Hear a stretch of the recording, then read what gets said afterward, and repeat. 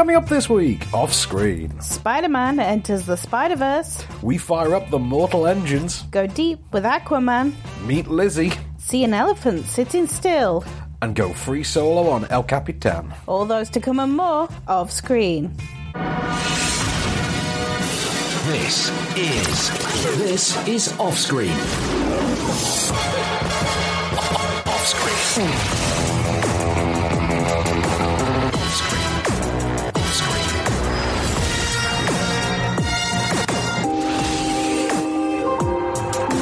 With the latest film news and reviews, this is Offscreen, the Movie Marker radio show and podcast. Ooh, welcome to Off Screen, I'm Van Connor. I'm Kelly Needham. So, Ms. Needham, thanks for joining me again. Mr. Coulson filled in for you last week, and, well, we've got another fun week, because it turns out films never end. They never end. They never do, they just bring out new ones. Isn't that the strangest thing? I know, it's almost like the football. We will never determine who has won the football. But yeah, anyway, so that's a discussion for a different time. I'm sorry, you said the word football and I fell You just asleep. glazed over? Sorry. Yeah, that's fine, that's fine. Usually happens to a lot of critics in the word comic book movie, or the term comic book movie, of which we have two this week. So, yeah. Sucks to be you, critics. So two this week, and we get a Transformers movie next week. So, yay. Yeah. Anyway, so before we get to all that fun, all the goodness and the reviews and the news and the box office and the topping 10ing, the topping 5ing in this case, Yes. we've got to plug the podcast edition, so you can get that. What's that? But it turns out there is a lengthier version of this show. Oh, who'd want that? I know. it turns out actually the bulk of our listenership. Yay! But yeah, you get a whole other bit of show after the end credits, which this week will include an extra review. Ooh. And I think we're saving Lizzie for the very end, actually. And All right. then you get the moment of Cage at the end. You get loads of more That's the news. best part. Yeah, we all love the moment of Cage. But, We love it. I'm getting I'm to that stage where I'm almost running out of moments to Cage to find. Moments to Cage. Moments to Cage. That's what it should be Moments called. to Cage of Cage. That's what it is. But Don't worry, he'll give us more soon. So, we need some news to kick us off this week. What have you got for me, Ms. Needham? Well, I know that we're going to be talking about Pete Spider-Man soon. Pete Spider-Man. Pete Spider-Man. So I thought we'd kick off with the Spider-Man news. And I don't know all the details There's as a usual. lot of Spider-Man news, I think, isn't there? Yeah, well, you know, he's an interesting guy. Big universe. Big Yeah, universe. Big universe. Imagine But that. this is all about the Spideyverse and Sony wanting to patent the look. And I have no idea what that means. Have you seen the trailer for it? Well, I saw the bit at the end of Venom. Right, okay. Did you notice how sort of odd it looks? Yeah, it was kind of... what is that? Right, the reason it looks odd, it's animated like any other cartoon, right? In fact, design-wise, it's closest to the now sort of forgotten 2003 MTV computer-animated Neil Patrick Harris Spider-Man series. That was a thing? That was a thing. Ian Ziering, of Sharknado fame, voiced Harry Osborn. Oh, congratulations. And Lisa Loeb was Mary Jane. Lisa Loeb. Lisa Loeb. All right. Yeah. So anyway, it looks like that. But what they've done is, when you animate anything, what you do is that you add motion blur between frames here and there to make the movement look more natural. Right. And they just did none of that. They just couldn't be bothered. They just couldn't be bothered adding motion blur, and it turns out that people really like the look of it, and so Sony, since they took many, many attempts now to actually come up with a cinematic universe around Spider-Man, and it's all sort of blown up in their faces, well, they've made one work, and so they just want to get hold of everything, every possible component that made it work, which includes the animation, and lock it down as their thing and their style. It's kind of the same kind of thing the South Park guys could have done, but I don't think they actually did. Oh, okay.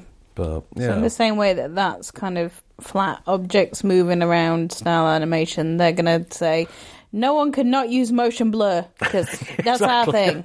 That's kind of it. Yeah, it's like, no, if you have to have motion blur. You've got to blur that motion. Yeah, if you forget to blur any of your motion, So help me. You owe me, man. Yeah, that's exactly what it is. So, shall we review Into the Spider-Verse? Please, because Okay. I really have no idea what this thing is about. You know what? You're going to love this. And Okay. can I just recommend straight off the bat, how old are your nephews now? 7 and 4. 7 and 4. Perfect ages, okay. Take them to see this. Okay. If you can, take them to see it in like 3D or IMAX or whatever the biggest screen with the loudest sort of visual gimmickry you can find is. With all the tricks and the pops All and the the tricks fireworks. and the bells and the whistles. If it's in 4DX, do that. Okay. And they will love you forever for it, because if I'd seen this when I was a kid, I would have gone nuts. Right. Okay, so- I'm intrigued. I'm Right. It intrigued. is the story of Miles Morales, who is... If you know anything of comics, you already kind of know who he is. If you don't, he is, I think he's like a 15-year-old mixed-race, black, Latino teen who lives, I think, in Brooklyn, but he goes to a different school that's slightly outside the jurisdiction, that's a bit more posh and elite, because he's got a scholarship that allows him to go there, and he really wants to get kicked out and go back to his sort of Midtown High equivalent. So he keeps, like, pretending he's an underachiever kind of a thing, but in actuality, he is a next-level Peter Parker-style boy genius. Okay. Right. His dad's a cop. His estranged uncle, estranged from his dad, not from him, is somehow involved with, like, local gang culture. Like, he keeps taking odd jobs for mysterious criminal parts. And one day he takes young Miles Morales, who he has, like, a sort of secret friendship with, behind the dad's back, takes him to these underground tunnels under this chemical plant where he's been doing, quote, a job, and shows him like a whole empty bit of wall that he can put his signature graffiti on, because that's Miles's true passion. And while he's there, a radioactive spider sneaks out of the chemical plant and bites Miles Morales. Can you guess what happens then? He cries. Well, actually, no, he's surprisingly tough. Yeah, no, he... I'd be pretty sad, I'll be honest. By his description, he goes through puberty overnight. Oh. And, eyesight, health, fitness, everything gets better, and he can cling to walls and everything. He But becomes Miles Spider-Man. Miles Spider-Man. He can also turn invisible as a fight-or-flight reflex. What? And he has, like, an electroshock touch when he touches you, so he has, like, a spider sting. Right. No sooner has he begun to figure this out, though, than he runs into Peter Parker one night, and Peter Parker is then killed. What? Yes. Only for Miles, I almost said Peter then, only for Miles to immediately be in danger of being killed by the Kingpin, who at this point has also killed Spider-Man, and he is rescued by none other than Peter Parker Spider-Man. What? Now with a different voice and about 20 years older, and as Pete Spider-Man tells Miles Spider-Man, the Kingpin's got a giant black hole machine, he's trying to bring his dead family back from another reality, and it's going to kill us all. By the way, here are a bunch of other Spider-Man, and here's a clip. Aim with your hips! Look where you want it to hit!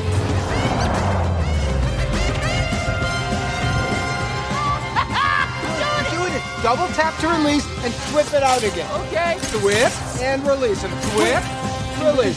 Whip and release. You're an actor. Whip, release. Feel the rhythm? Good, Miles. I gotta say, you're amazing, man. We're a little team.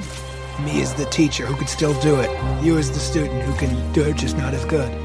I'm proud of us. Is there something you want to say to me? So that is, you have probably guessed by now, Jake Johnson. Yay!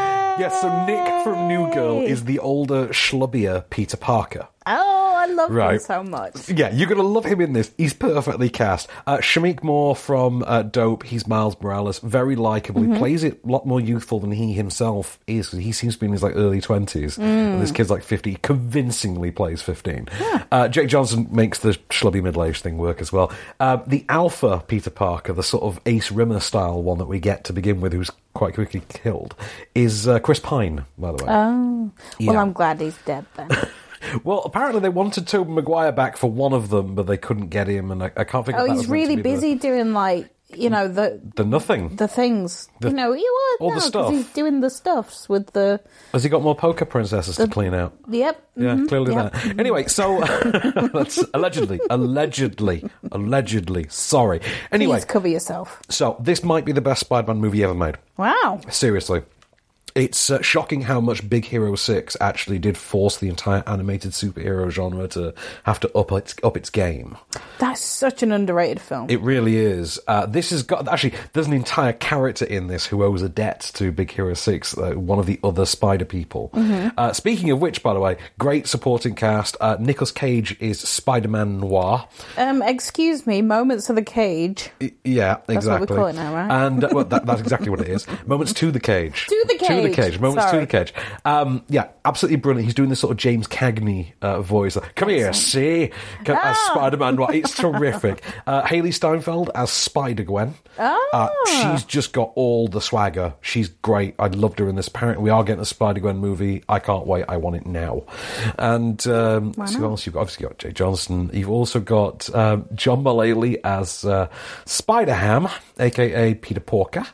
And Spider-Pig. No, different character. Different character entirely. One of them's sentient. Anyway, you've also got Penny Parker Spider, I believe her name is, who is the 32nd century Japanese schoolgirl Spider-Man.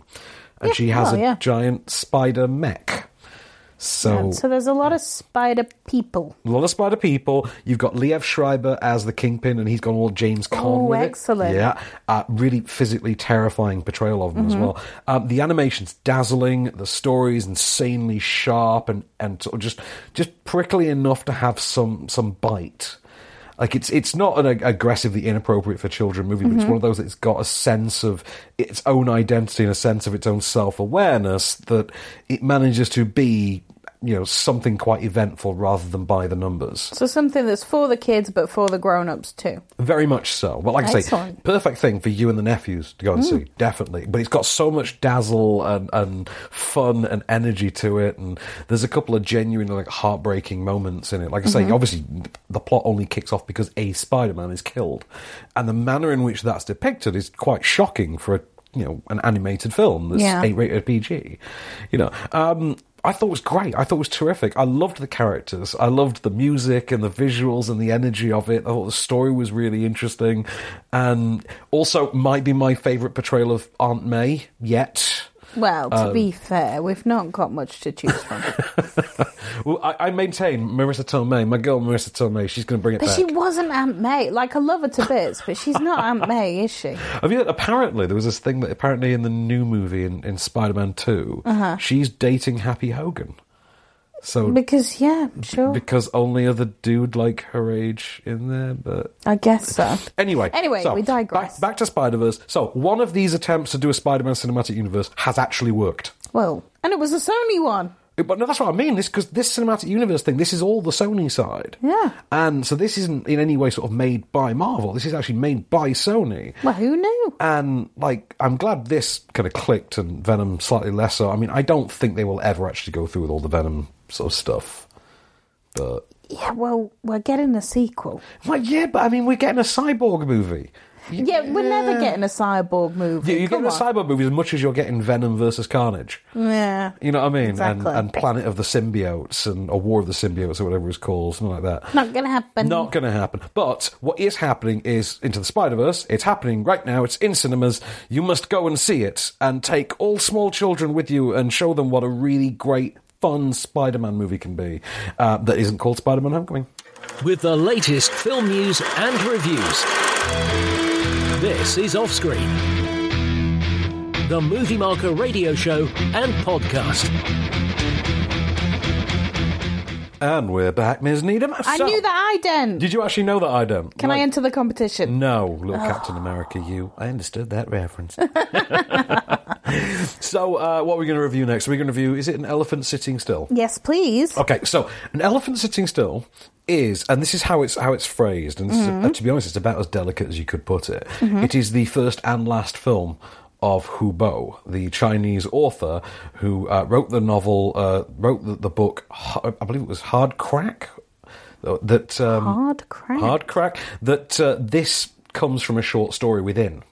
Okay. He has then, from his own short story, written, directed... Write the theme tunes and he's done the whole tune. shebang. to this. Okay. And it's 10 minutes short of 4 hours. I thought you were going to say it's 10 minutes. No, it is 3 hours and 50 minutes long. And you've sat through this. And I've sat through this. What on earth's it about? Okay, it is about just a group of regular folk in China. They're sort of down their luck for all the varying reasons.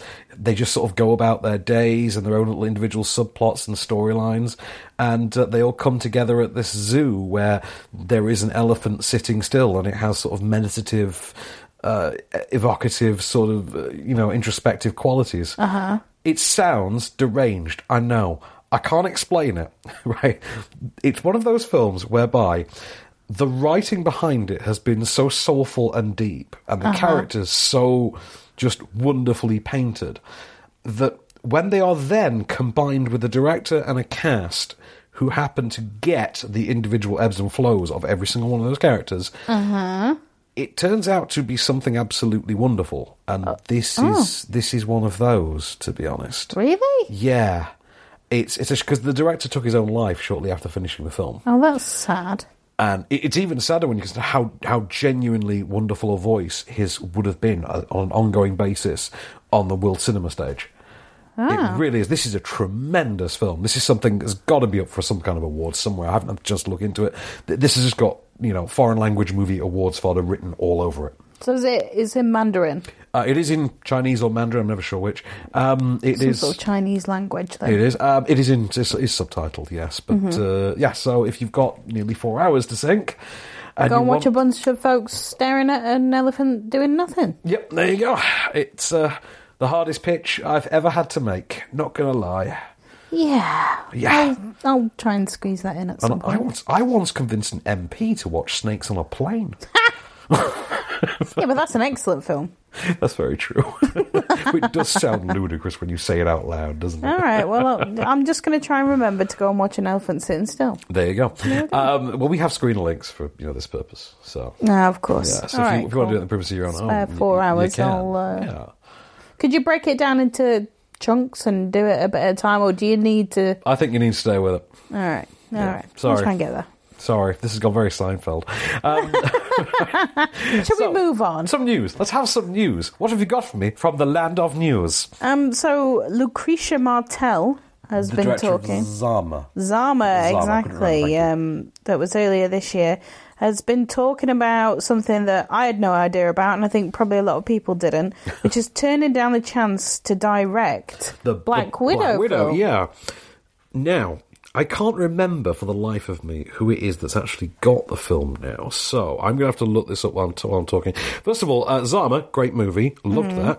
Lucretia Martel, great director. So, Black Widow is Kate Shortland has got the gig in the end. All right, Kate Shortland, who brought us Somersault and Berlin Syndrome. So, interestingly, always female-focused films as well. Now, Lucretia Martel, not the same kind of sort of feminist position director, like Zama was, about a male antagonist, for instance.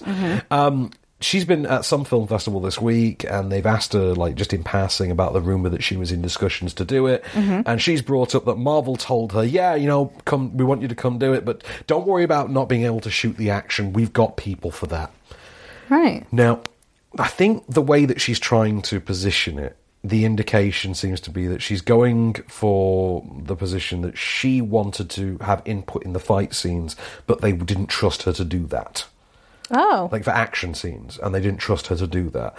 When, in reality, that's not how these things are made. You see, Christopher Nolan doesn't necessarily have to know how to shoot an action scene. That's what a second unit director is for. That's what action choreographers are for. Exactly. Fight choreographers. The director doesn't know the ins and outs of absolutely everything. Oh, exactly. And if you could have the guy, making your fight scenes who made, the Matrix ones, or the guy who made the Raid ones, you'd go and get that particular guy. Exactly. You bring him in for that purpose. Exactly. But, so no one expects you to be the action director. You're just overseeing departments. That's all a director really is. Yeah. A director is just a guy who knows which cameraman to hire. Or a girl. When I say a guy in a pejorative sense, in an inclusive sense. I'm sorry, I'm being facetious. You're being good. You damn you and your gender specificity. I forget all the terms from South Park. Anyway, So, but yeah, you're basically, you're the manager. That's what a director is. And every department has its own head, and that's, those are the pieces that make the movie. That's how it works. But do you get a sense that that's the real story then, or do you think there was probably something else? I think it was probably just running a mouth, having a laugh. I don't know.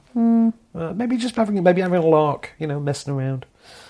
But who cares? Kate Shortland's doing it. I'm sure it'd be great. Yeah. But it's not that it's. No one cares about a Black Widow movie. Yeah, exactly. But Black Widow movie before Age of Ultron might have been a bit more appealing. But yeah. Now not less so much anymore. No, not quite. Sorry, Bennett.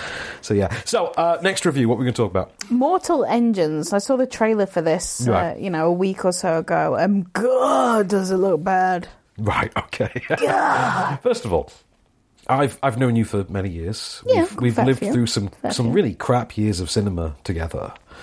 I mean, I think we were friends when Dungeons and Dragons was in cinemas. So maybe.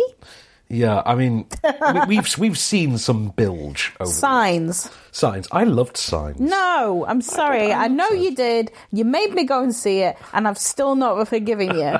I really haven't. Right. Fine. I apologise. I discovered this the other week. My sister has never heard of that movie. Anyway, we've seen some bilge. This is not bilge. It looks like it. It really does. Right. It looks like it should belong to the sort of 2002 era, 20 million mid-budget, really ropey, awful CGI action spectacle thing. Right. For the most part, it is that, but it's the $200 million version. Right. So it's based on the YA series of novels by Philip. Of course it is. Yeah, exactly. That was my response as well. Oh, and there are sequels, don't worry. Of course there are. Yeah, because the sequel novels, so, we're never going to see one of them get made. No. Do not worry about that. No, You're never seeing a sequel to this. Right. Not that it's awful, just that it's not really dazzling. Okay? So it's set after the 60-minute war, which is a war. Well, I say it's a war. It's an incident whereby, the nations of the world launched EMPs at one another, and the entire world was affected, and society has now basically devolved to basically steampunk. That's our new aesthetic. We've gone for steampunk. All cities are basically built on giant land-based tanks.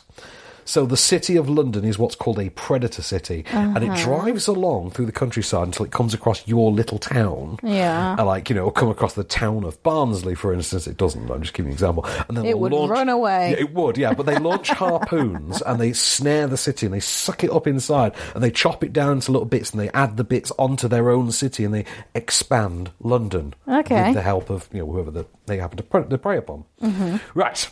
One day, the city of London takes in, its latest prey, which is a small town, upon which there is a mysterious, scarred young female assassin with a red cloth over her mouth, played by Hera Hilmar. Mm-hmm. Right. And I swear to God, I thought she was Elle McFanning for this entire movie. Easily done. She isn't, but they look very similar. You know how that whole Javier Bardem, Jeffrey Dean Morgan thing was? Right, this might be one of those. Okay. This might be Tom Hardy and Logan Marshall Green. Oh, that one's again. Creepy. That's scary, isn't it? That one is creepy. So, Hera Hilmar and Elle Fanning. McFanning? Elle Fanning. McFanning. Yeah, anyway, I'm thinking McFly. I think McFly thick. Anyway, so she sneaks aboard London. She finds her way to basically the second in command of the city, who is portrayed to us as basically the voice of government to the people. He's played by Hugo Weaving. Sure. Of course it is. And she immediately tries to murder Hugo Weaving in the name of a random woman.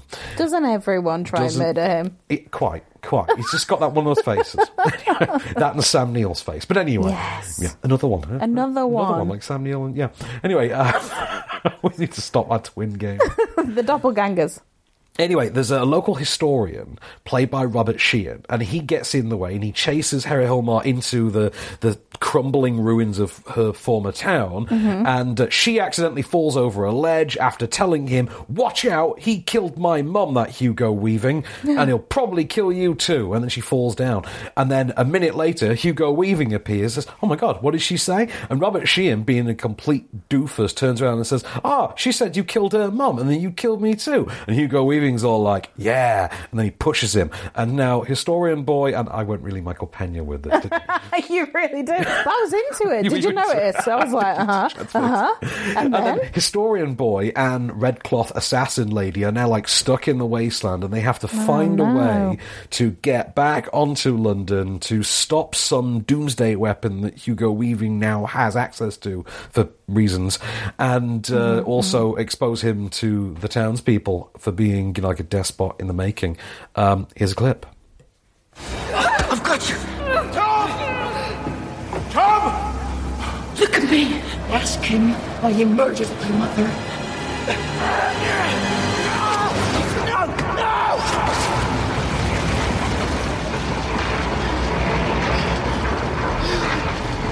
It's not your fault. She was saying the craziest things, and then she just... What did she say, Tom? She said you murdered her mother. Murder? That's an ugly word. I'm sorry you had to hear that. As Sparta. I should go. Yeah, you should.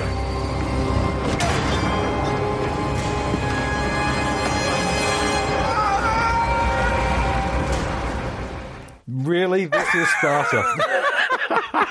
I'm sorry, it just seemed to fit so well. Right, you know, it goes in, it's our fault for having live mics. I'm sorry. It's fine. Okay, so the film, for the most part, I didn't think was bad. I didn't think it was terrible by any stretch of the imagination. It's one of those, it falls into that horrible, awkward category of, you know, almost great sci-fi concepts that just never were, and you know, in terms of movies, I mean, you look at things like John Carter, why John Carter didn't work out, God forbid, Jupiter Ascending and Cloud Atlas, these great big sci-fi ideas that just never quite pan out. This is unfortunately one of them. It's the debut film of Christian Rivers, who I don't know why people seem to keep Henry Selicking him, and everyone's all like, oh, it's a Peter Jackson movie. No, it's not. Peter Jackson produced it. This is Christian Rivers, he's the director. Don't, like, colour him with the whole Tim Burton's Nightmare Before Christmas nonsense. But, you know what I mean, if Tim Burton directed that, then he also directed Batman Forever, and I don't think he wants to take credit for both. Anyway. Sure. So, the performances kind of work, like Hugo Weaving snarling away like he was Mr. Anderson. You know, the same old... you know, song and dance and bit of fun with Hugo Weaving. He's always good. He's always good, yeah. Not Elle Fanning, Harry Hilmar, I think was quite a likeable lead. Robert Sheehan's never quite been this low on the annoying scale for me. He was British. He was well, British. He's always British, I guess. He's always British, but he's unexplained British. Yeah. Or they go needlessly out of their way to explain it, like that American horror movie he was in recently. Yes! But Ridiculous. that was really bad. Anyway, so it should, based on its components, be brilliant. It's not. The problem is the writing is too goofy for what it needs to be. It never seems to really settle into the sort of adventurous, epic side that it wants to. And the closest it can manage is what I can best describe as sort of an 80s John Bluth animated movie with talking mice. Oh. Yeah, like I could imagine seeing this movie with animated mice, like an American Tail style, like Don Bluth style. Sounds kind of cute. It would be. It'd be like Secrets of Nim goes steampunk. Well, don't think it's been done. The steampunk of Nim, you know, it would. So we did that. As it is, I'm intrigued to see how it plays on home release, how it plays to lower expectations. And mind you, my expectations weren't that high going in. It's one of those, it's a 6 out of 10 movie. You know, it's a 6 out of 10 movie. It's a begrudging 3-star movie, but it's that way. 3 stars? Only because there's enough of a quirk to it, and they make enough in the way of sort of, in terms of kind of soft world building, that it does kind of bolster it up ever so slightly. Okay. Yeah. So I say, not terrible, not brilliant. You're not going to feel cheated by it, even though it does owe a significant debt to, you know, other things. I mean, if you know your Terry Gilliam and your Monty Pythons and things like that, you've seen a lot of this done before for laughs, like 50 years ago. And it's kind of weird that these are now becoming serious concepts, and that one of them has Colin Salmon in it. But sure, yeah. With the latest film news and reviews, this is Offscreen, the Movie Marker radio show and podcast.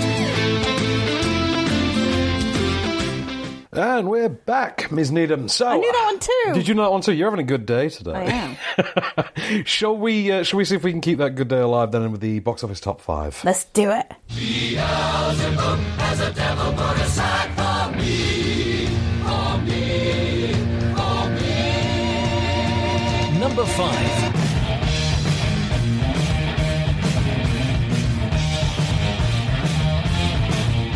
It's Bohemian Rhapsody. You saw this because John's seen this, so I imagine you must have. Indeed, I have, finally. Oh, you have? Did you enjoy it? I enjoyed it. It's not a Freddie Mercury film, it's a Queen film. Kind of is, and it works a lot better when it's a Queen film. I just think the Freddie Mercury scenes feel kind of televisual, actually. Yes. It's kind of a made-for-TV movie quality to them. Definitely. But Rami Malek, brilliant in him. He's brilliant, but I totally see what you were saying now. I have to say, my biggest gripe with it Go on. was... Isn't Brian May just the most fantastic, wonderful human being in the world? Did that really bug you? Because it bugged the hell out of me. It did irk me somewhat as well. It also made Roger Taylor into a lot more of a character than I suspected he ever could be. But I'm not suggesting anything. Well, who knows? I liked it. I thought it had swagger and style. It was a brilliant film. So, has anybody tweeted us who thinks similar?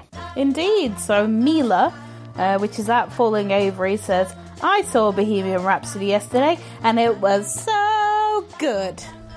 Fair. She seemed to like it. Number 4.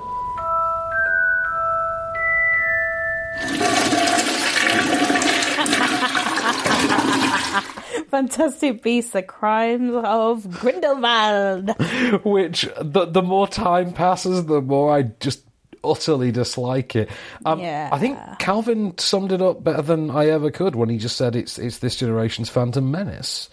Yeah, I see that. Yeah, it Totally. pretty much is that kind of film. It's like, you can defend it if you try really, really hard, but you're talking nonsense. I was going to say, I don't think anyone can actually defend this film. I think Potterites will try. I'm sure they can try. And yeah, there were some cool parts in it and some bits that looked cool. But when you look at the actual story, it was a mess. It really was a mess. Also, it achieved surprisingly little for the fact there's like 2.25 hours long. It was about 3 days, if I recall. It really was. So, does whoever's tweeted us share your opinion? Not quite. So Jamie Sylvester at Tails X Ange. The cousin and I just went to see the new Fantastic Beasts movie. It was awesome.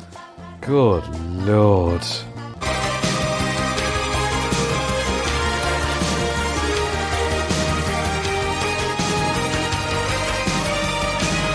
Number 3. Creed 2.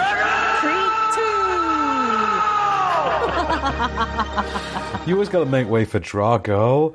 But yes, Creed 2. Did you get to see this? Because I know John was trying to make you see the first Creed, I think. He tried and he failed. So Did he fail? Oh, no. He did, unfortunately. I made my mum watch the first Creed. She loved it. Yeah. Yeah. I mean, she has terrible taste in films, admittedly, but... Yeah. Sorry about that. So, Creed 2, which I loved every minute of. I thought it was touching, poignant. I thought it was a brilliant Creed sequel, a brilliant Rocky IV sequel. It had heart, it had soul, it had wit. It reduced me to emotional rubble by the end of the film. I'm not even kidding. I was audibly weeping. Actually, God. like just sobbing in the cinema at the end of this, and don't like get it into your head like Stallone dies or something. It's not like that. It's just it's amazing just how much emotion is crammed into the final reel of this. It's an astonishing film. I can't believe that this didn't turn out to be the cash-in sequel that I clearly thought it was going to be. Wow. But high praise. Yeah, it really was. So let's keep with the praise. Has anybody tweeted us? So Keisha Ferrari at Lakeisha says Creed 2 was pretty good. Michael B. Jordan made a fan out of me. Number 2. You're a mean one. You really are a heel. The Grinch. You say it with all the enthusiasm of the actual Grinch. Yeah. Which is fair. I wasn't a fan either. It seems to keep sneaking back up the top 10, up the top 5. Because Christmas. Well, yeah, I suppose. And well, Into the Spider-Verse hasn't really caught on for the kids yet, so... And people seem to be liking this thing, then. Yeah, they do. I don't quite get it. I assume maybe it's the Illumination connection. Apparently there's a new trailer out for Secret Life of Pets 2, by the way, so is I'm looking forward to seeing that. Is that in front of the Grinch? Because I will go see it just for that. We have the internet now.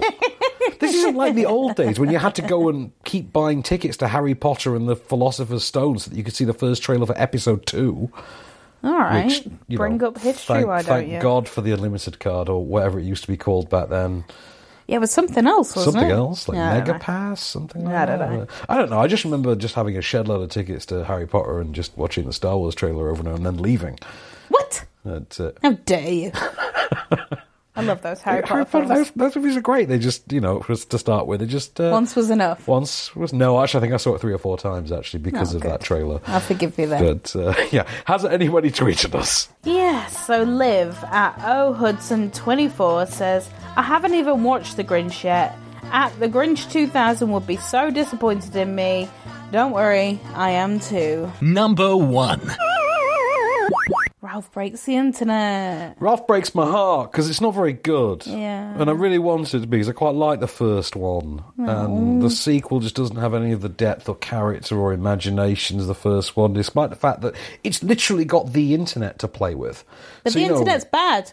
Or is it good? Well, the film can't make up its damn mind on that subject. It really can't. And then when it's given the chance to address things like negative internet commentators and trolls, it noticeably bottoms out of any kind of sense of responsibility or entitled imagination. It just doesn't work. I mean, the Disney princess stuff works.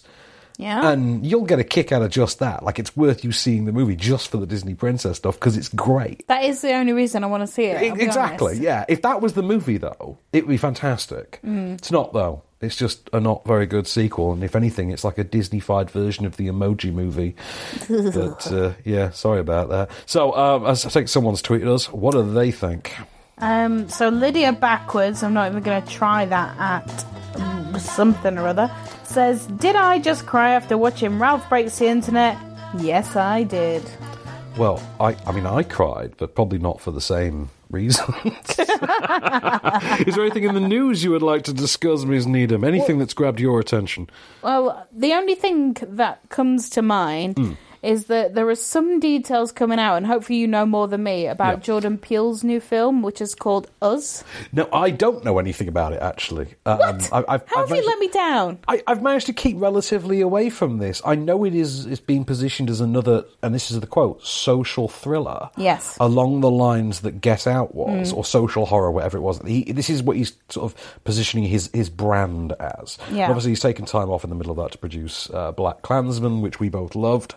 Indeed. And, now he's doing another one. This is this follow-up to Get Out. This is another thing that is about race in America. It's got a very cool poster. I don't know the plot as yet.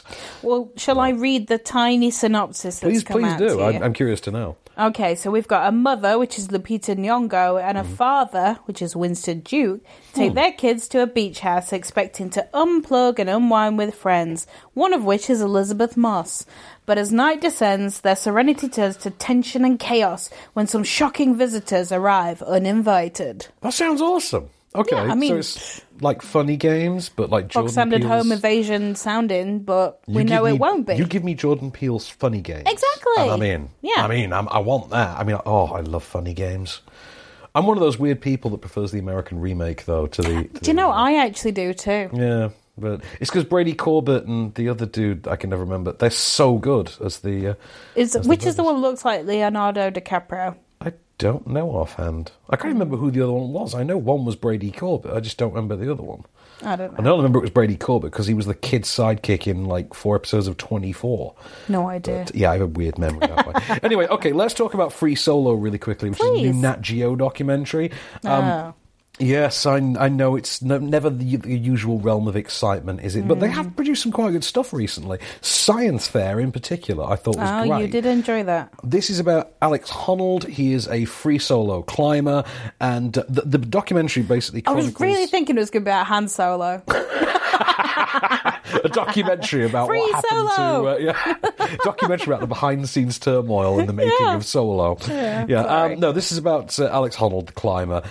It follows his attempt to free climb El Capitan. Oh. Yeah, and it's never been done, I think, in one go. And he sets out to be the man to do it. What, somebody climbed a bit up, then they climb back down, then they climb a bit climb, more, and they can just climb it in stages or whatever. I don't know. I get it. But so he's going to be the first man to scale this thing end to end in one sort of sustained go. Mm-hmm. Over the course of this, they intercut it with interviews both with Alex Honnold himself and his nearest and dearest, effectively, his peers, his fellow climbers, his family members, his parents, and basically just trying to figure out what makes someone who does something this insane for a living actually tick. Here's a clip.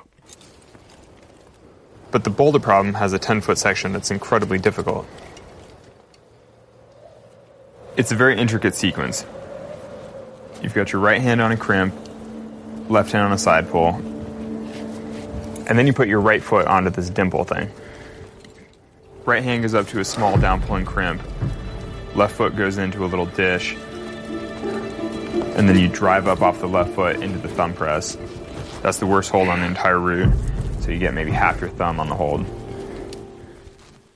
Yeah. What the hell was that? Okay, right. I'll tell you what, before I get to that, I just want to ask you a quick hypothetical question. If we were in a relationship, you and I, if we were in a relationship for many years and someone made a documentary about me, and over the course of the documentary I made numerous references to the fact that if my career ever gets in between us, I will ditch you and just pursue my career, you'd have a problem with that, right?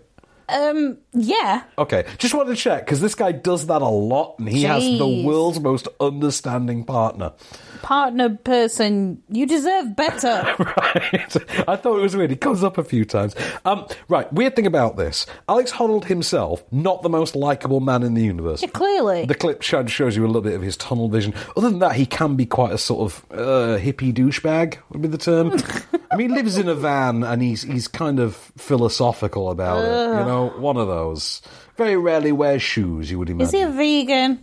I think that does come up, actually, yes. Oh, I think he's like part vegan or something. Like he's vegan. Part vegan? He's one of those people like he says, I'll have meat like once a month or something, but the rest of the time I'm vegan. Anyway, beside the point. Up. So, documentary maker, you have to forgive me on the name on this one, Elizabeth Vasahely, has teamed up with Jimmy Chin, who is a pro climber. And the pair of them have directed this together. And because he is a pro climber, he knows just how to make this pop. It is stunning. Like, if you know when you see those demo 8K TVs in Costco? Yeah. Yeah, you're going to see this on a few of them soon. Like, hopefully this Into the Spider-Verse interchanged. But hopefully just Into the Spider-Verse from the sounds of this film. Well, it's interesting. It's stunning. It's just that he isn't particularly likeable. Because he isn't particularly likeable, it never quite charms you. Do you hope he falls off? Well, I mean, the thing is, he doesn't. So, we know because he's still alive. So, damn. Yeah, he's on a lot of Red Bull adverts, I think. Oh, that says it all. With the latest film news and reviews. This is Offscreen, the Movie Marker radio show and podcast. And we're back for one last ride. I am 3 for 3. Are you 3 for 3? I really am. Well, your staff, you can't enter the competition. Should we even tell people about the competition? We should probably do that. Okay, so if you can guess all 3 of our idents for this week, if you know what they are, tweet us at Movie Marker. Just give us your 3 picks, what you think they are. Hashtag Offscreen. And at the end of the month, we will pick 4 names from our hat from each of our weeks, and you'll win a DVD. So Any old DVD. We're not guaranteeing what that DVD is. Could be the long-awaited home British release of Snowpiercer. Could be a copy of 50 First Dates. Could be The House Bunny. We don't know. It's purely down to whatever's in the pound shop. I'm kidding. I'm kidding. We get sent enough DVDs. Can we just discuss a bit of film news then before we get to the final review? Okay, then. Of the main show, anyway. Final bit of film news. 3 words. Go on. And I need you to tell me more. Yeah. Sister Act 3. Okay, it's happening. Sister Act 3 is happening. That's going to be a thing because it turns out, I don't know if you heard this, but Disney have got this whole new space opening up in which to debut anything they want. What? What? I know, it's going to be called Disney Plus, and it's their new Netflix rival streaming service for which they have pre-allocated all the Marvel and Disney movies now and forevermore. Take my money. I know. Well, obviously, we're getting the Mighty Ducks TV reboot for that as well. Are we? We are. We're getting Lady and the Tramp. The live-action Lady and the Tramp is going to there. We're getting those Marvel shows, Loki, Scarlet Witch, Bucky. Yeah. Who knows what else we're going to get?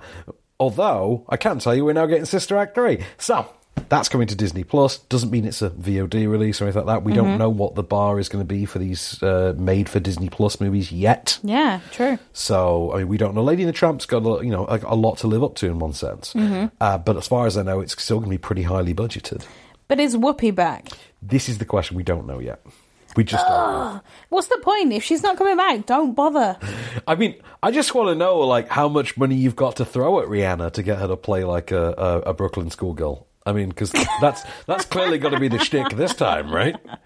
I guess like, so. Is there anyone else we could ask? Could Ariana do it? Like, Ariana could do one of these, right? Oh, that's true, actually. Like, Ariana she was Grande in that Hairspray, when they did that live. Yeah, was she Hairspray in live. that? She was in that. Yeah. She was Penny Pingleton or I can't stand called. Hairspray, I'm not going to lie. Oh, well. So, we've got one last review. For Do the we radio have to? We have to. And so, I'm not even going to introduce it. I'm going to let my man Ari Gold do it for me. Aquaman? Aquaman, baby. It is Spider-Man underwater. Boom. And the reason I've just played that is to prove a point.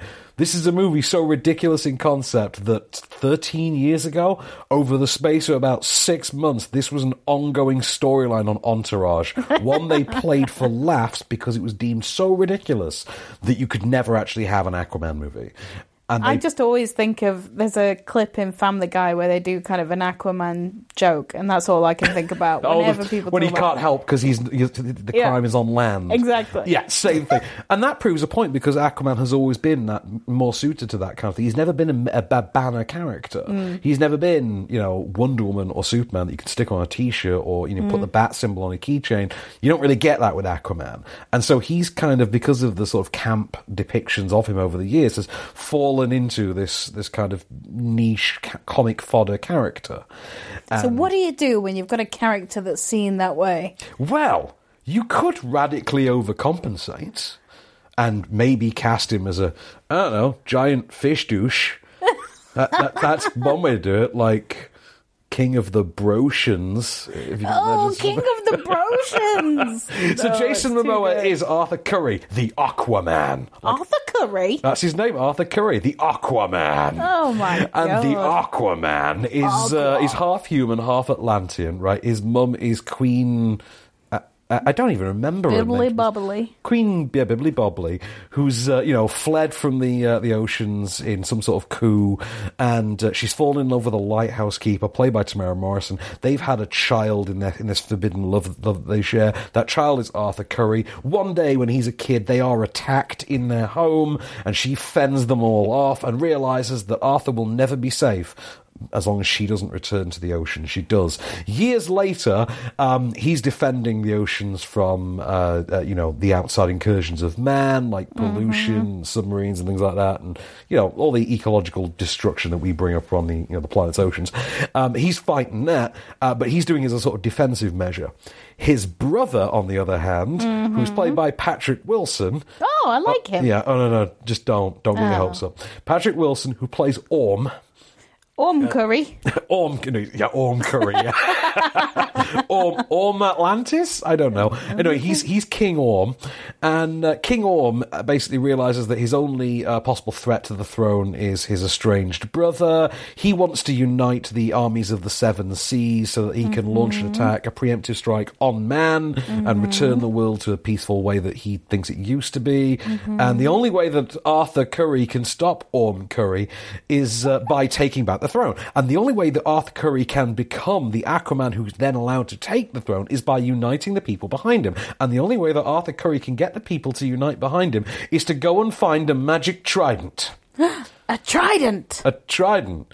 Which is a move so chunderheaded that the character himself at one point literally says, I already got one of these. And you're like, yeah, we know, dude. We've seen you with 2 of them now. You had one in Justice League. You had your mum's one earlier in this movie. Like, We really got to go and find another trident just because that one's magic? Why couldn't you just magic up one of these? 3 tridents. Trident. Anyway, so Amber Heard and Aquaman go off looking for a trident, a magic trident. Here's a clip. My parents were from different worlds. And I was a product of a love that never should have been. He could unite our worlds one day. A son of the land and a son of the seas. Your mother always knew you were special. You are part of something deeper. You are the bridge between land and sea. Take your rightful place as king. Become the Aquaman. Oh my god. I never understood why Americans always say it as O-C-K, Waman. Aquaman. Oh, like Aquaman. But I've never quite gotten there. Aqua. But, yeah. Anyway, so not quite as fun as the Entourage gag would have had us believe. I thought this was just a mess. The combination of, otherworldly Kingdom of Atlantis versus the DCEU's rather firmly established grimdark aesthetic. Grimdark aesthetic is just a tonal mishmash. It never quite works. It just feels like someone over-color graded a copy of Avatar. Like someone just put way too much blue color grading over shots of Pandora. Momoa's having fun, but there's not really an awful lot for him to do. His entire function within this story is I show up somewhere, I punch 3 dudes, I get some exposition, and then I move on to the next location, I punch 3 dudes, I get some exposition, so on and so forth. And I'm very handsome. And he's very handsome because abs. Anyway, so Amber Heard tries to liven it up a little bit, but to be honest, the writing is never any more advanced than the basic concept for the King of Queens. Where she's the hot wife / love interest, and she's clearly the smart one, and she's got all the sass and the mouth, and the feckless schlub in this case just happens to be ripped.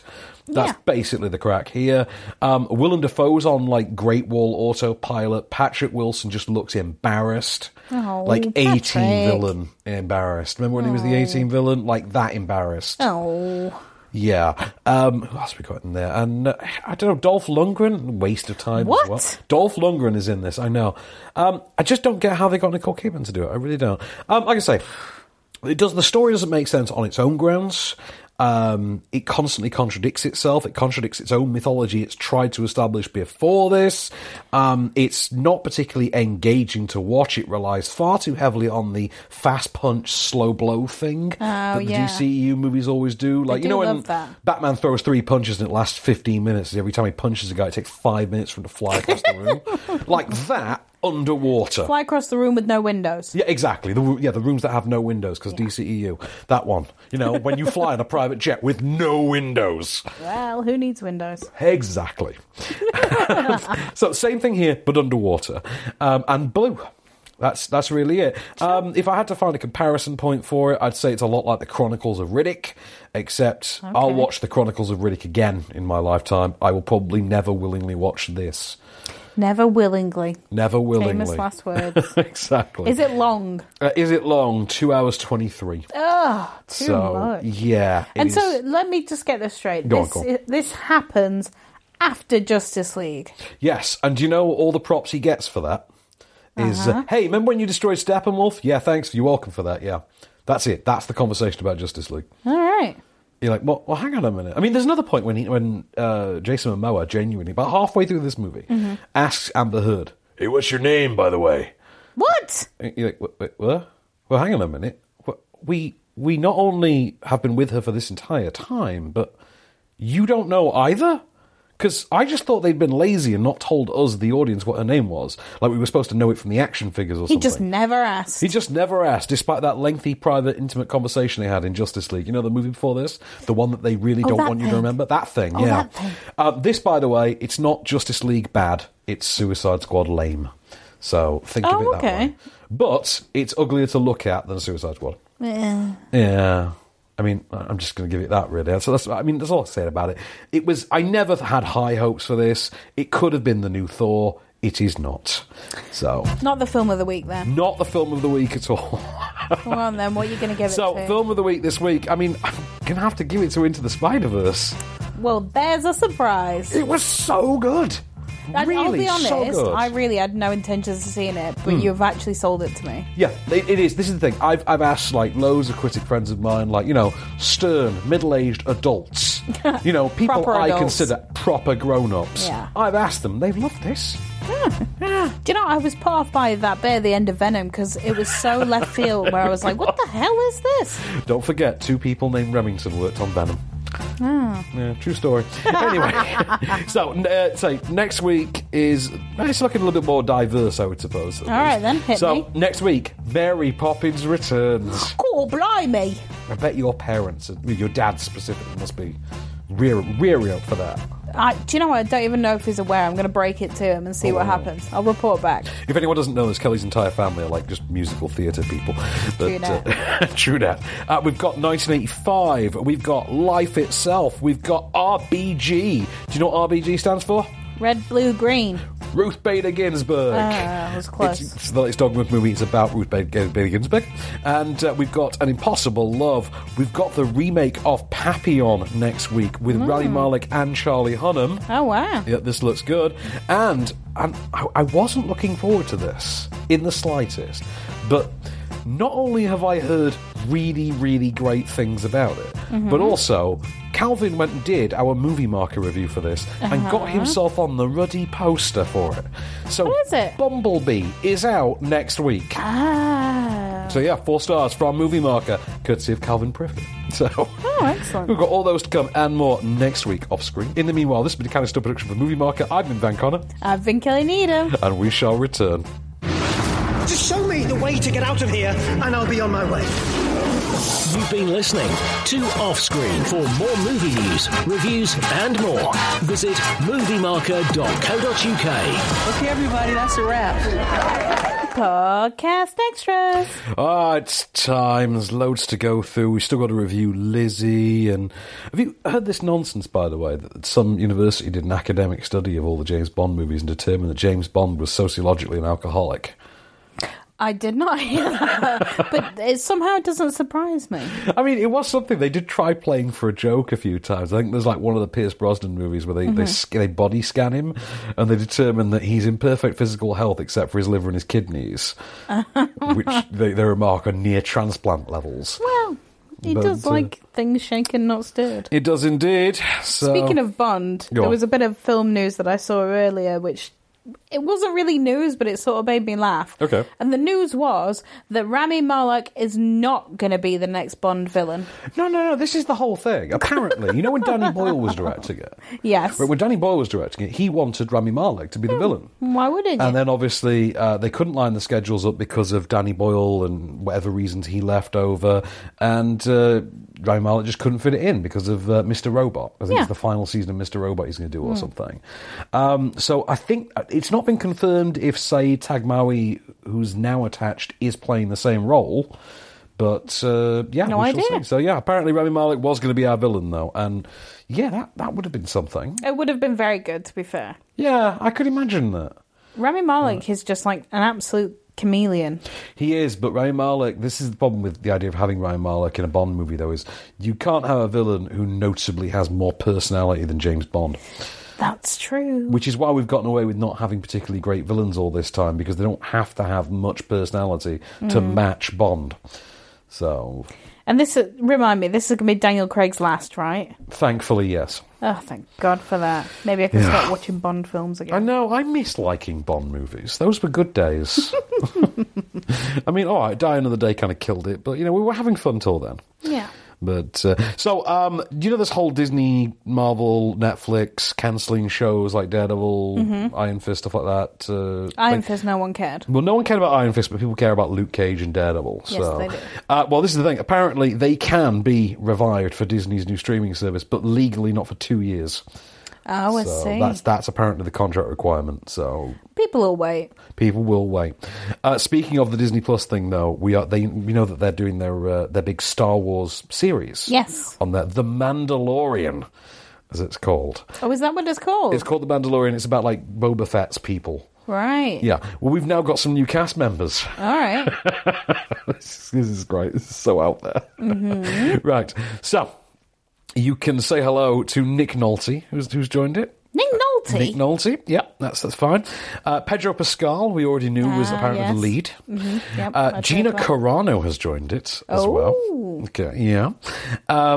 Carl Weathers has joined it. Carl Weathers? Apollo Creed has joined this. Oh! Yeah. It's going to get weirder. Giancarlo Esposito, Gus Fring from Breaking Bad, he has joined this. Yep.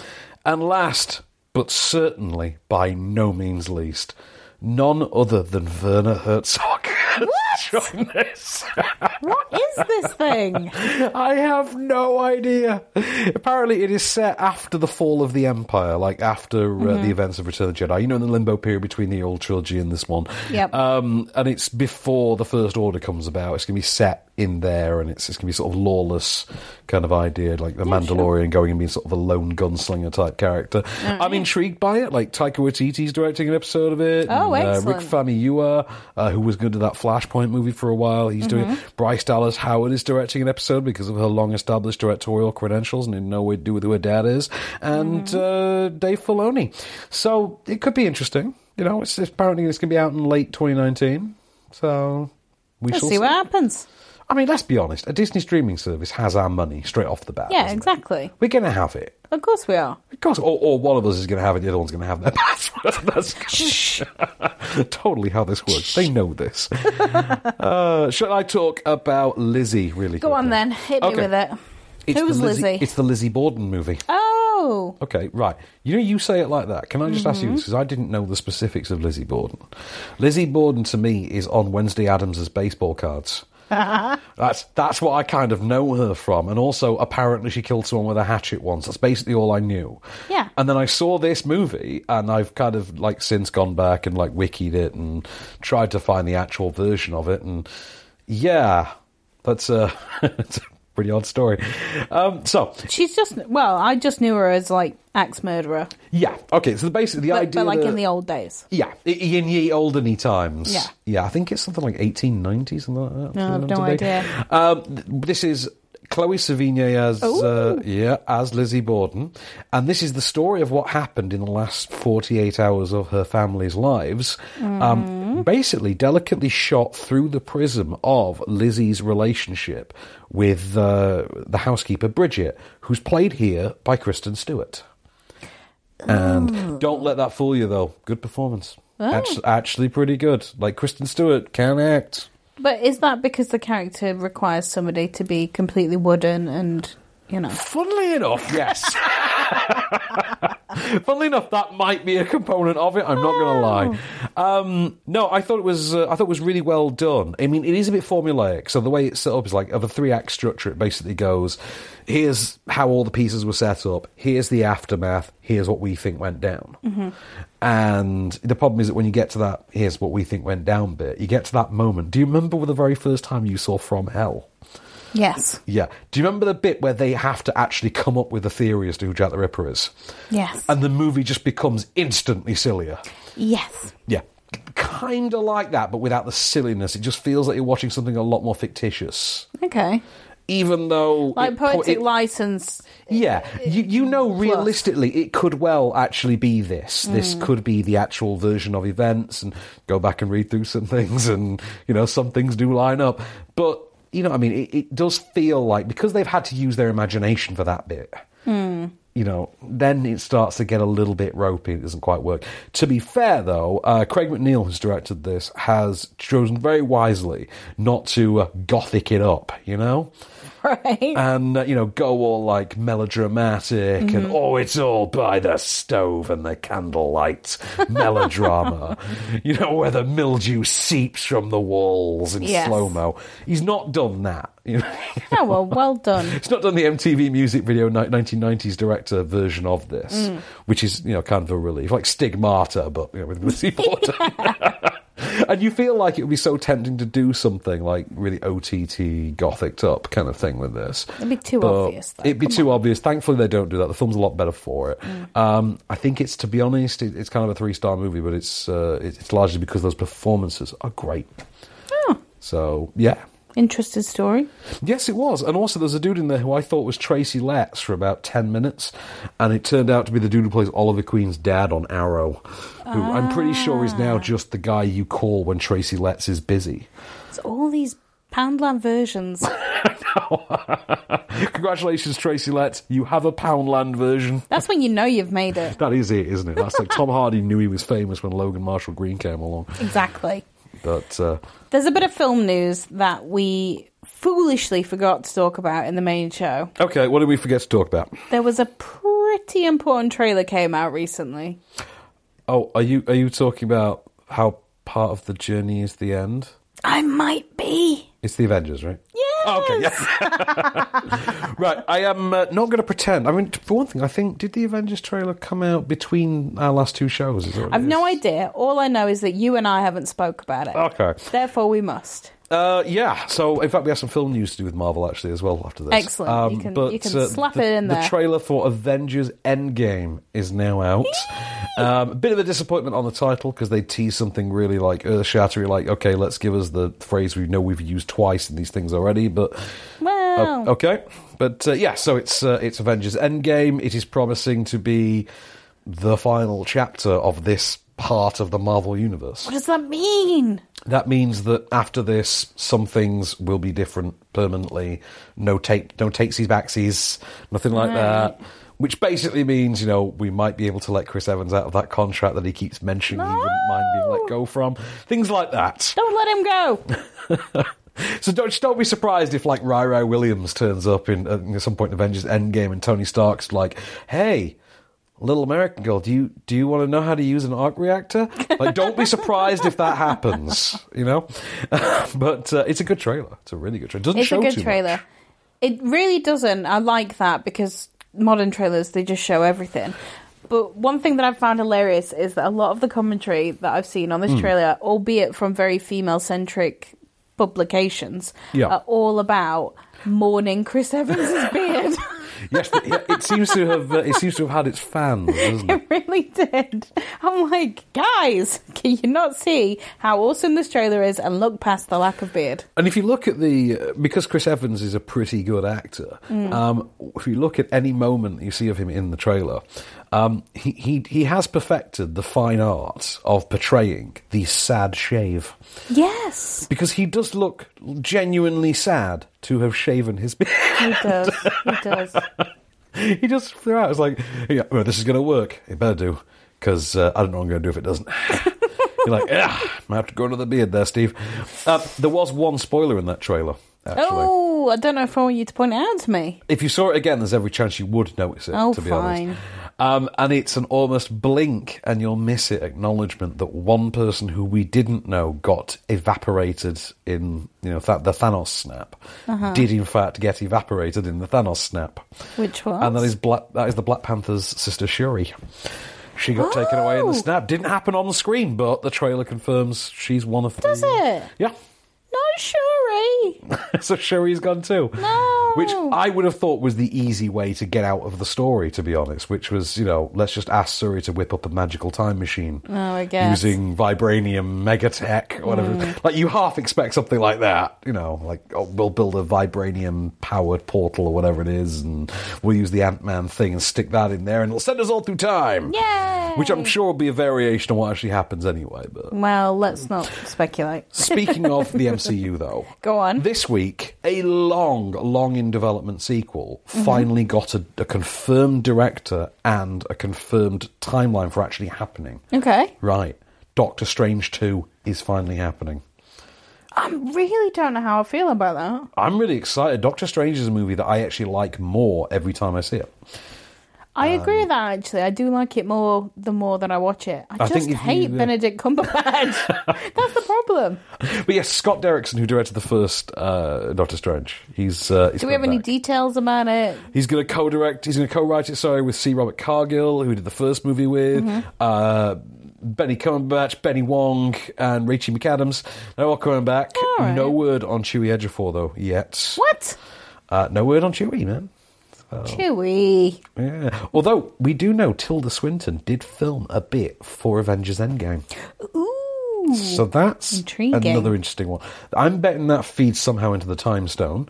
But, yeah, of course. It has anyway, to. so Doctor Strange 2, that is finally coming. It's because obviously once we get past Endgame, the only MCU movie we know about that's confirmed is Spider-Man Homecoming 2 Far From Home, which is only about 3 months later. So there's kind of a big release date gap in there. It's going to, by the look of it, going to have an early 2021 release. So that's ridiculous. Yeah. So there's still 2020 to fill. Yeah. So I don't know. It's going to go in there. I don't know. I mean, it's going to have to be. We're going to have to hear something soon for them to actually fill it. But I guess we're probably going to get a Captain Marvel sequel. Maybe. Well, Captain Marvel sequel will end up being like 2022, 2023, realistically, and really, yeah. But if they could find a director to do it, they've apparently, by all accounts, got Guardians 3 ready to go. Ugh, I don't know if they dare do that yet. You don't want to be the director who takes that. I was going to say, do you want to be that director? You want to be the scab. The scab! But, yeah, so there's that. Speaking of Avengers... Go on. Legendary have acquired the film rights to The Toxic Avenger. Oh, God, yes! Yeah, Toxic Avenger's getting remade. Really? Yeah! Oh. For those that don't know, this was a really... low-budget, crappy 80s horror film, Hang on, so you've actually seen The Toxic Avenger? Oh, a long time ago. Oh, my God. Did you ever see the animated series they made of it? No. Because that was kind of our age bracket. It was called Toxic Crusader. No, I don't think I did. And, oh, man. We went through this weird phase where we kept adapting, like, Swamp Thing-type creatures for television, and Toxic Avenger was one of them. Like, we actually got a Swamp Thing TV series. Oh, really? Oh, yeah. And is this like when we got Attack of the Killer Tomatoes? Oh, hang on. Do you mean the animated series? Yeah. Oh, my God. That is my favourite thing in the world ever. Oh, my God. It's so good. It really is. I had my first crush on Tara Boomdier. Oh, all I can do is just hear the theme song in my head now. I'm not going to sing it. Killer tomatoes. Anyway, so this is about... It was a boy... A sort of young boy. He was a bullied kid, yeah, toxic waste. Bullied out the window and into some toxic waste. And then decided to start fighting the villains with his newfound ugliness. Wasn't his whole thing that he could sense evil? Like he could sense bad people, and that's how he knew how to fight. Quite possibly. Yeah, and then they did other sequels, and it all went a bit Death Wish, and... Yeah, but I'm glad it's getting remade. That could have some real weight now, especially in like a social network culture, you know? Yeah, true. Can you imagine, like, you know, he got trolled online? Don't get preachy with it, though. Please don't get preachy. Of course they will. That's what they do now. But, there's been the whole controversy about Kevin Hart and the Oscars pulling out. Yes. That's been a biggie. Yeah, because it turns out when you have to do something that's largely qualified by Disney, you probably should just never tweet anything ever. Yeah, you should at least have done the due diligence and erased your entire history. Yeah, probably. And Kevin Hart, by all accounts, tried. I mean, it's a tough one to talk about, isn't it? But it's... When will this end? Everyone has a history. I don't know. I mean, I guess there was a lot of uproar about, he's refusing to apologise. But maybe I misunderstood. But it seemed to me like he did apologise. He did many years ago, yes. Exactly. So which is part of the reason I can almost understand his response. Because his response was along those lines of, I'm not apologising for nothing. I've already done all this. No. Yeah. Like, no, you're not just going to do this to me now. Come on. Because it just seems to be we go through this process once a goddamn week now. Yeah. Did you see the trailer for the new season of Brooklyn Nine-Nine? Of course! It's amazing, isn't it? They did Die Hard! They did Die Hard, finally! They really did. Chris Messina, remember him? Who? Chris Messina. I'm going to show you a picture of the guy, and you're going to remember, it's that guy from That Thing 4 years ago. Remember him? Oh, yeah! Yeah, that guy from That Thing. Wasn't he in Mindy Project? He was in the Mindy Project, yes. He is going to be the secondary villain in Birds of Prey.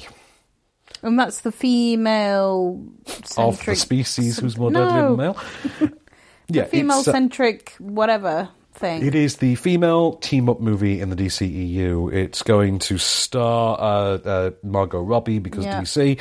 It's going to star Jeunie Smollett-Bell as the Black Canary, Mary Elizabeth Winstead as the Huntress, the one I was thinking. Rosie Perez as Renee Montoya, and Ellie J. Basco apparently as Batgirl / Cassandra Cain.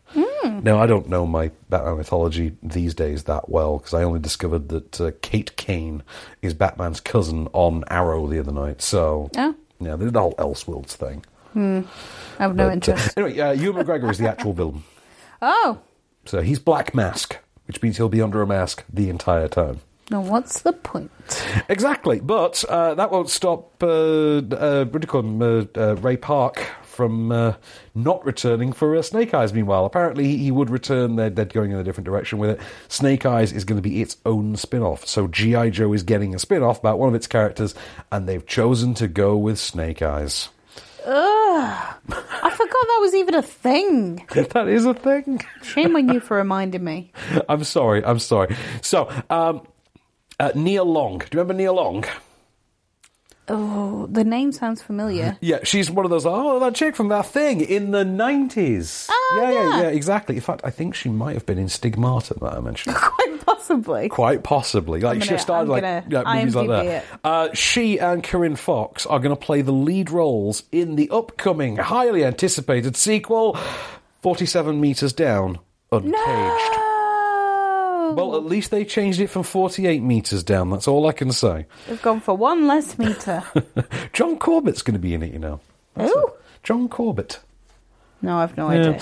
But yeah, really weird one. But and I'll tell you what, one final thing we'll do. You'll have to check this out yourselves at home. But I don't know, have you seen the Sonic the Hedgehog movie poster? No, I haven't. I've heard about it, but I haven't actually seen it, which sounds insane.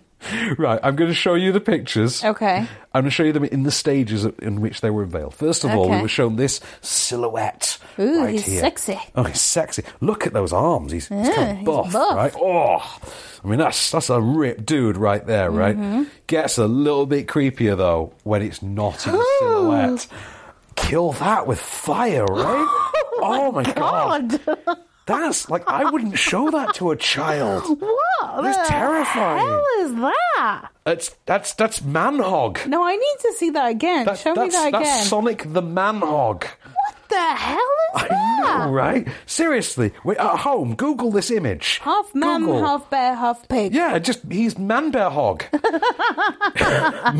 Man-Hedge-Bear? I don't know. It just looks deranged. And it's like Sonic and Chris Pratt go on a journey through San Francisco to find some rings that Jim Carrey's stolen as Dr. Robotnik. Wait, is this just a dream that you had? No, this is a real thing.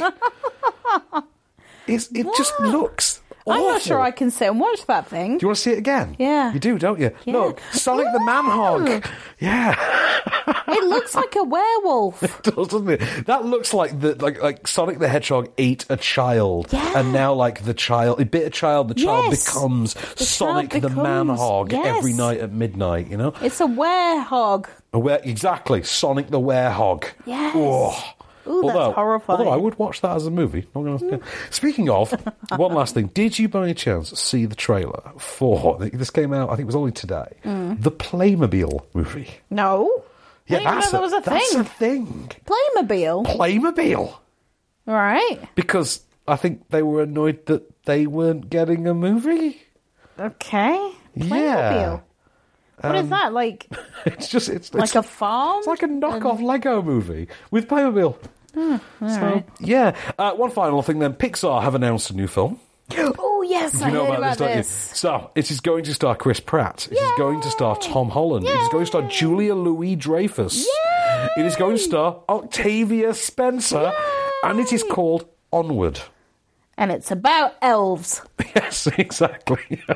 I have to say, as soon as I saw, because they released the logo, I thought that just looks like Frozen. I thought that was the title of the Frozen sequel. Exactly. Because the font looks very similar, doesn't it? I thought, is that just what they've called Frozen 2? That's what I thought. That's what I thought. So that'd be interesting. But apparently this is set around two teenage elf brothers, so you assume that's Tom Holland and Chris Pratt. I presume. And they will embark on an extraordinary quest to discover if there's still any magic left in the world. Aww. I hope there is. Well, I think that's a pretty good pairing, Tom Holland and Chris Pratt. I think that's excellent. That could absolutely work. But, we shall see. I mean, it's not Frozen 2, but after Wreck-It Ralph 2 and Finding Nemo 2 and Incredibles 2, I really am hoping for the best. We need a new original. We really do.